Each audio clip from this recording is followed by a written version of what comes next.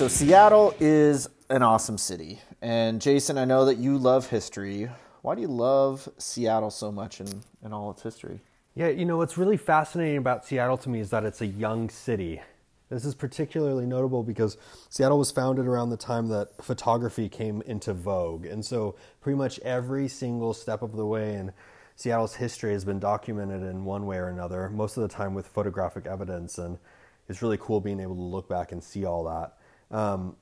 The first permanent settlers to Seattle came, they arrived in Alki in 1851. And this is what's crazy to me. The first photograph that we have of Seattle is from 1860. So just 9 years later. It's shocking. You see, you can look on this, you can find this on Google. I'm looking it up. You just look for like earliest Seattle photo ever. And it's taken from First Avenue looking east up kind of where First Hill is.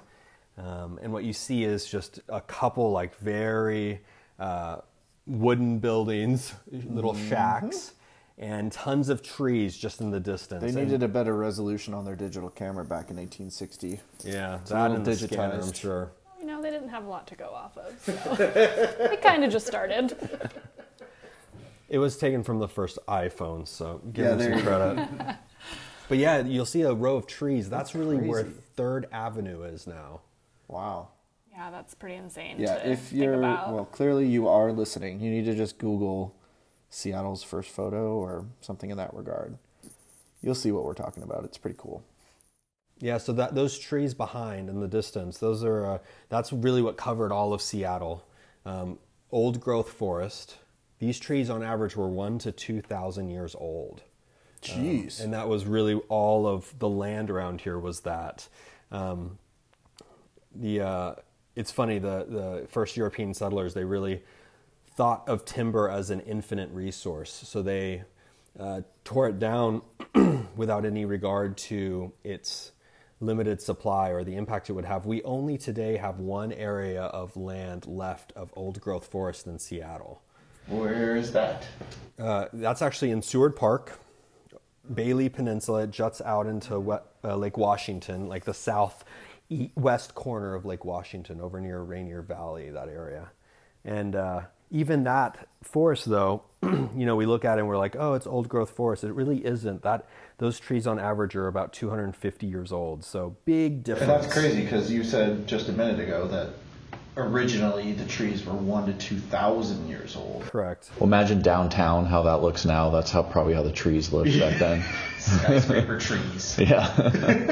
It's actually kind of cool. I'm reading a book called Too High and Too Steep by David B. Williams, and he's a local author and naturalist, and he writes a lot in this book about going to various areas in the city at various floors in certain buildings and looking out and being able to say, this is where this hill used to be, or this is the height of the canopy before. So if you're interested in that, you can definitely dig deep, and there's resources to really find exactly where and how the environment kind of looked at that time. So. Yeah, and that's what's crazy about Seattle. I don't know if you guys realize, but we used to have a lot more hills, and they literally just took the hills out. Yep. They regraded the city. Correct. We regraded it. The settlers, there was a drive to expand as much as possible, and in many ways, some hills were viewed as things that were impeding our growth. And so there was a huge public support. This was not done against public opinion. The public wanted this to happen, and they encouraged the regrading of massive areas of land. The most notable of which is Denny Hill, which is basically now the Denny regrade area, or the Denny Triangle, Belltown. That whole area, that was a hill called Denny Hill. It was about 240 feet tall. Today it's about 120, so they lopped off pretty much all of it. They flattened it, and there's really nothing that remains of that area anymore. So did they regrade this because they were just sick and tired of hearing their grandpa tell them about how they had to walk uphill both ways with no shoes in the snow to school every day? There's actually amazing pictures showing trails going up the hill. There's a school up on the top. I think it was called Denny School. And there's amazing pictures showing like this deer trail, basically, like kids would walk up this crazy steep side of the hill.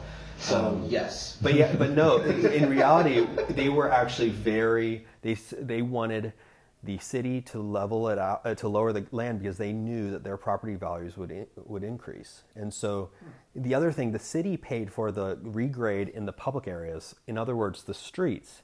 The local homeowner, the property owner, had to pay out of pocket for the regrade underneath their land. Whoa. So there were buildings built on this land while they were... Hundreds of buildings.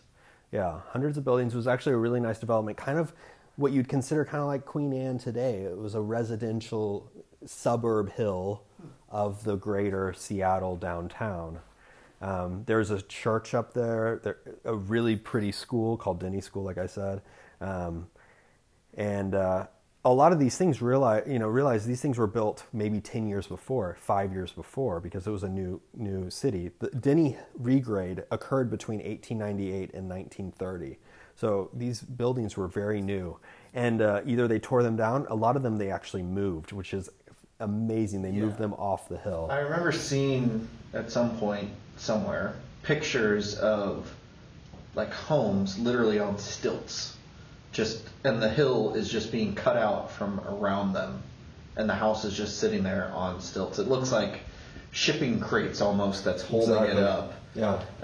Yeah, and there's multiple pictures, and you can see them in sequence where you'll see, before the regrade, the house, and then, they started the regrade, so now it's like 10 feet below the house, and they have like 10 feet of wood pallets beneath the house holding it up. And then 3 months later, it's 100 or 50 feet in the air, God, imagine living in that house during the regrade. Yeah, and so there's a joke, apparently. This was a very much an enterprise and a professional enterprise. And people would market themselves. I'll move your house. You won't even know it. You can still play pool while the house is being moved. Imagine showing that house. This house is for sale. We have to go up 7 ladders. Well, it's none of the houses from Denny Hill exist today. Not a single one, except one. And I honestly, off the top of my head, I forget what it is. But pretty much nothing remains. But so it's crazy. Was that? I don't think this is true, but was that the only major regrade, or were there other ones as well? So there were several more, but they were all much smaller in scale than the Denny regrade. The most notable one of which that I would mention is Jackson Hill, which is really kind of where International District is, between First Hill and Beacon Hill. Mm-hmm. There used to be a hill there. The other thing, so regrade, it's not always about lowering the land height. It's also about leveling it or changing the slope. So if you're going up Olive Way towards Capitol Hill, that slope used to be much steeper, and so they filled that in with land, with artificial landfill, to make it less dramatic. So we've really reshaped a lot of the grade up and down within Seattle. It's from where it was, and yet we still don't know how to drive in the snow. It's true. It's true. Well, I mean, yeah, it's kind of crazy to think about like all the regrading that they've done, and it's still like super hilly here. Yeah, so to think about what it was like before they did the regrade is really interesting. Mm-hmm. Yep. What I find really fascinating is how they went about doing this, because obviously the public opinion part is really fascinating. You would think, the city of Seattle forced this on the residents, but they actually not only wanted it, they paid for it themselves. Which, you think about that today. Mm-hmm. It's just there's no way shocking difference. Environmental review these days. But how they did it? So at the beginning, they would use what is called a water cannon. They would just create, and this cannon was created in the gold rush. So this actually coincided really well with the development of Seattle, obviously. But it was this huge cannon of water that shot water onto the hillside and just let it erode away, kind of like a hose to sand. Mm-hmm. So then you're probably wondering, well, how do you do that in a city? Where does that water go? And initially what they did, they just let that water drain naturally on the streets. I'm sure, I haven't found this, but I'm sure there was some flooding and stuff that people's houses got ruined. Yeah.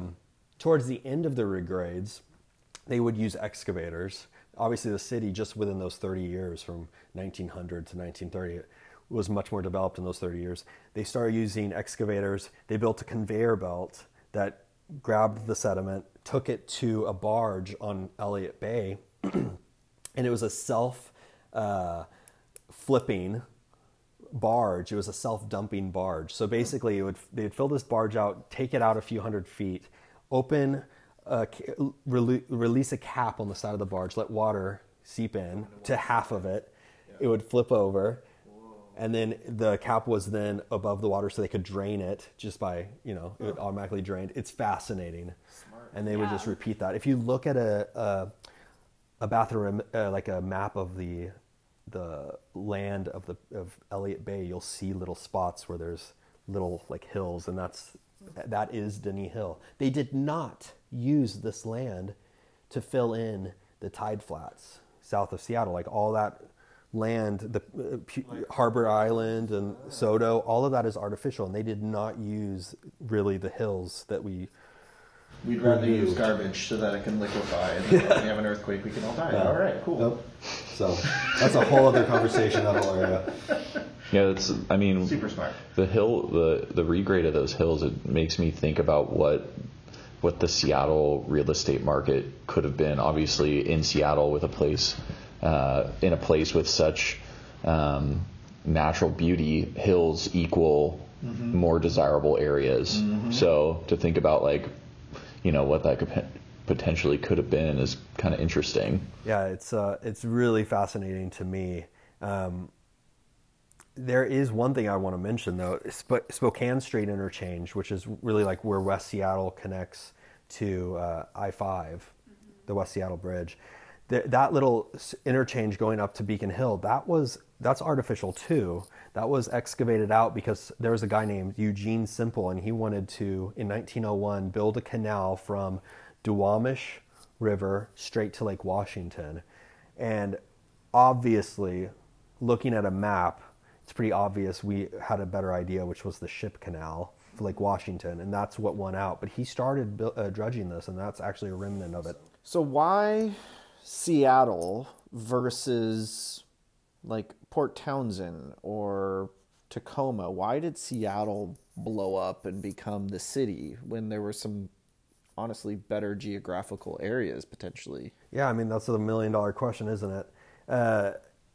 Obviously, it's not timber, because every area that you mentioned had timber. In fact, Seattle might have less because we're surrounded by water more, so we have Lake Washington. Timber is part of it. Rail access was another one. Initially, the railroad ended in Tacoma because that's actually where the rail line company was based. But the city of Seattle fought tooth and nail, and we were able to get more residents and build up more population quicker. And so very quickly, the railroad made it up to Seattle as opposed to ending in Tacoma, which probably would have changed quite dramatically the growth in Seattle if it had never moved. The other thing, people don't realize this, Seattle actually has access to coal. So Newcastle, Coal Creek, that is named after this. Newcastle produced a ton of coal. In fact, for several years, Newcastle accounted for 20% of all the coal produced in the West Coast. Jeez. And that really separated Seattle apart from those other cities you mentioned. And lastly, we are in a good geographic location with a deep water bay that was very easy to kind of build and allow shipping and that sort of thing. So we kind of had a lot of things, but I think what it really comes down to, though, is the population and the politics. They really were driven to make Seattle great, and they didn't even let a hill stop them. That's insane. This history of Seattle is just so cool. Like, it's so, I don't know if it's super different, but it sure seems like it's really different than most cities. What I find out, there's a picture for all of it. So I know, any that's of the what's things crazy. I mentioned, you can find pictures. Go to Mohi, go online, there's stuff. It's fascinating. Yeah, that's crazy. All right, so you guys are probably wondering who the hell we are. I'd like to intro who we are. So my name's Christian Nossum. I have Jason Saldarriaga, Anthony Chimenti, and Charlotte Reynolds here as well. And we all are Seattle real estate agents. We work for the Awesome Nossum Group. And we just love Seattle. We love to teach people about the area, the different neighborhoods. So why don't we just do a quick little intro? So Jason, tell us about yourself and why you love Seattle. So Seattle was founded in... No, I'm kidding. Kind of recap. I love Seattle because of the photographs. No, I'm Jason Saldarriaga. I was born in Austin, Texas, and kind of grew up in the South. Moved up here after college because I had come to Seattle on a vacation, and I told myself if I ever got the chance to choose where I could live, which you rarely get the opportunity to do that in your life. Normally you're dictated based on what job you get. But if I did get that chance, I would move up here because of the natural beauty and the people. I just loved everything about it. My degree is in geography. So I love so much about the water and all that stuff in this area. So I could see that with a geology degree. And quite frankly, I wake up every morning and I just look out my window. I'm looking out the window right now, looking at the amazing mountains, and puts a smile on my face. So And the lake. Yep. Anthony, what about you? What do you love about Seattle?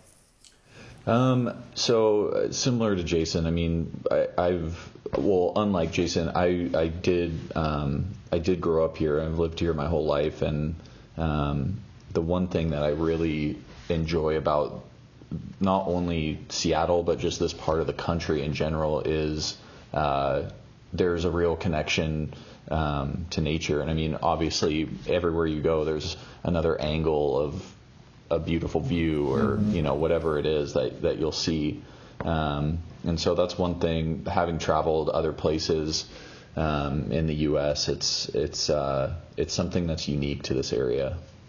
Definitely true. Yeah. Charlotte. So that connection to nature is a pretty hot topic, it sounds like, because I do have to agree. It's just really cool to be able to live in a city environment and then drive like 45 minutes to an hour and just be in the mountains and be able to go hiking and out to the lakes and all that stuff. And I grew up here as well, so just kind of being brought up around that, it just hits very close to home. And I also have a really soft spot in my heart for the grunge movement, so being able to live where that kind of came from, I know it was a little bit before my time, but that kind of makes me feel a little bit closer to that, so that's pretty cool. Very cool. Yeah, that is cool. And I'm Christian Awesome, and I was also born and raised here. My dad was born and raised in Norway. Met my mom. They moved to the Midwest. They had my older brother in Minnesota, and then they decided that they did not enjoy the winters or summers there, and decided to move out here. And then I was born. So born and raised here. It's again, it's just gorgeous. I mean, you really can't beat Seattle. The proximity, the green, the blue, the snow, the sky, the clean air. The desert. The desert, yeah. And I mean, we have great food. We have great access to seafood. We have great wine, great beer. Great music. Great coffee. I mean, there's just so much to love about Seattle. And that's why there's so many. Yeah, that's why there's so many companies that are headquartered here too. Yeah. So Jason, thanks for telling us a little history of Seattle. I didn't know a lot of those things. That initial first picture that was ever taken from 1860 or whenever that photo was. You guys really got to look that up. Just Google it. You'll find it. It's crazy. And to think that was, Cherry and James Street, and you're looking at 3rd Ave. I mean, and 3rd Ave is a forest. Yep. Like, that's just insane. Yep. So, like we said, we are real estate agents. If you're listening, everyone always asks us what's going on in the market. So why don't we tell you a little bit real quick what is happening. So, for the most part, the market, and we're in, what are we, end of March right now. So the market really since the snow melted has picked up dramatically pretty dang fast. So we went from really no inventory in the second week of February when the snow was sitting on the ground and we were all hunkered down, all the way to now when, we've had twice as much inventory as that time. Offers are becoming much more competitive again. And we were facing last year, from May until the end of the year, the market really slowed. Yeah, the last April was the height of the market, 2018. The median sales price was 750,000, and it since that time kind of just kept suppressing, kind of dipping ever so slightly each month. Yeah. Hit a low of 640,000 in January and shot way up in February. It was actually the largest month-over-month increase in median sales price in Seattle history. Yeah, which is crazy. I assume part of that is the snow, but also I think a lot of people are realizing, I shouldn't necessarily wait, because they were kind of waiting for what's going on with this price. Should I wait until it stabilizes or what? And I think a lot of people, there's more houses on the market, and even more so, there's a ton more buyers. So things have gotten more competitive, kind of what we were used to last year at the height of the market. And interest rates are at 18-month lows too. That's always a good thing. That's a big difference. I mean, just December rates were much, much higher than they are right now. So that helps the economy as well, at least the real estate economy. So that's kind of what's going on in the market. It's it's picked up quite a bit. There's multiple offers on a lot of things. It's competitive again for the most part, although there is still the opportunity for you to get a deal, surprisingly. There are some homes that have been sitting on the market that maybe they had accepted an offer and then the buyers backed out during their inspection for some reason. There could honestly be nothing wrong with the house and they still backed out. But it's back on the market, and once that happens, buyers think that something's wrong with the house, and that's not necessarily true.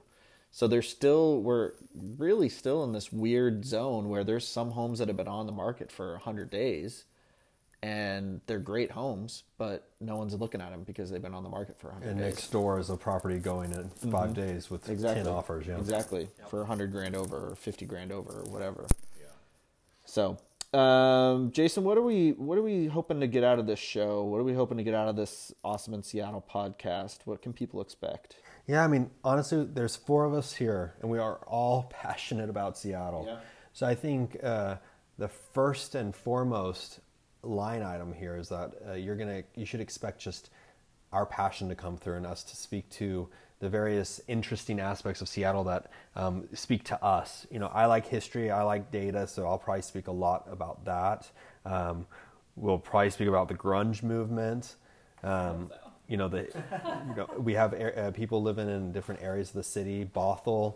So you'll hear a lot of different things. There's so much change happening with light rail, with different growth aspects of the city. I think we'll be speaking about a lot of that. Yeah, I think so too. And we do a lot of homebuyer classes, so we are really, in order to teach those classes, we have to stay up with the market and know what's going on. And the fact that we're on a TV show called The American Dream TV, I'm featured as one of the agents in Seattle. There's only 10 agents, I believe. You got to know your stuff and you got to be good at what you do. And so, we're always paying attention to market. We're always paying attention to stats. We're always paying attention to what does it take to get your offer accepted, and is the market insane or not, or what? So if anyone wants to follow us, please subscribe. If you're into Instagram, that whole deal, you can also find us there. Awesome_in_Seattle is our Instagram handle. That's for the show. We also have our own, which is Awesome Nossum. That's NOSSUM. That's mine, and these guys have their own as well. But you'll see us featured on there constantly. We're always together in each other's DMs. Can you tag me in that? Exactly. We always got to tag each other. So that is all. That is it. Thank you, everybody, for listening, and thanks, guys, for hosting this with me. This is fun. Yeah. Yeah. Awesome. Definitely. We'll see you guys next time.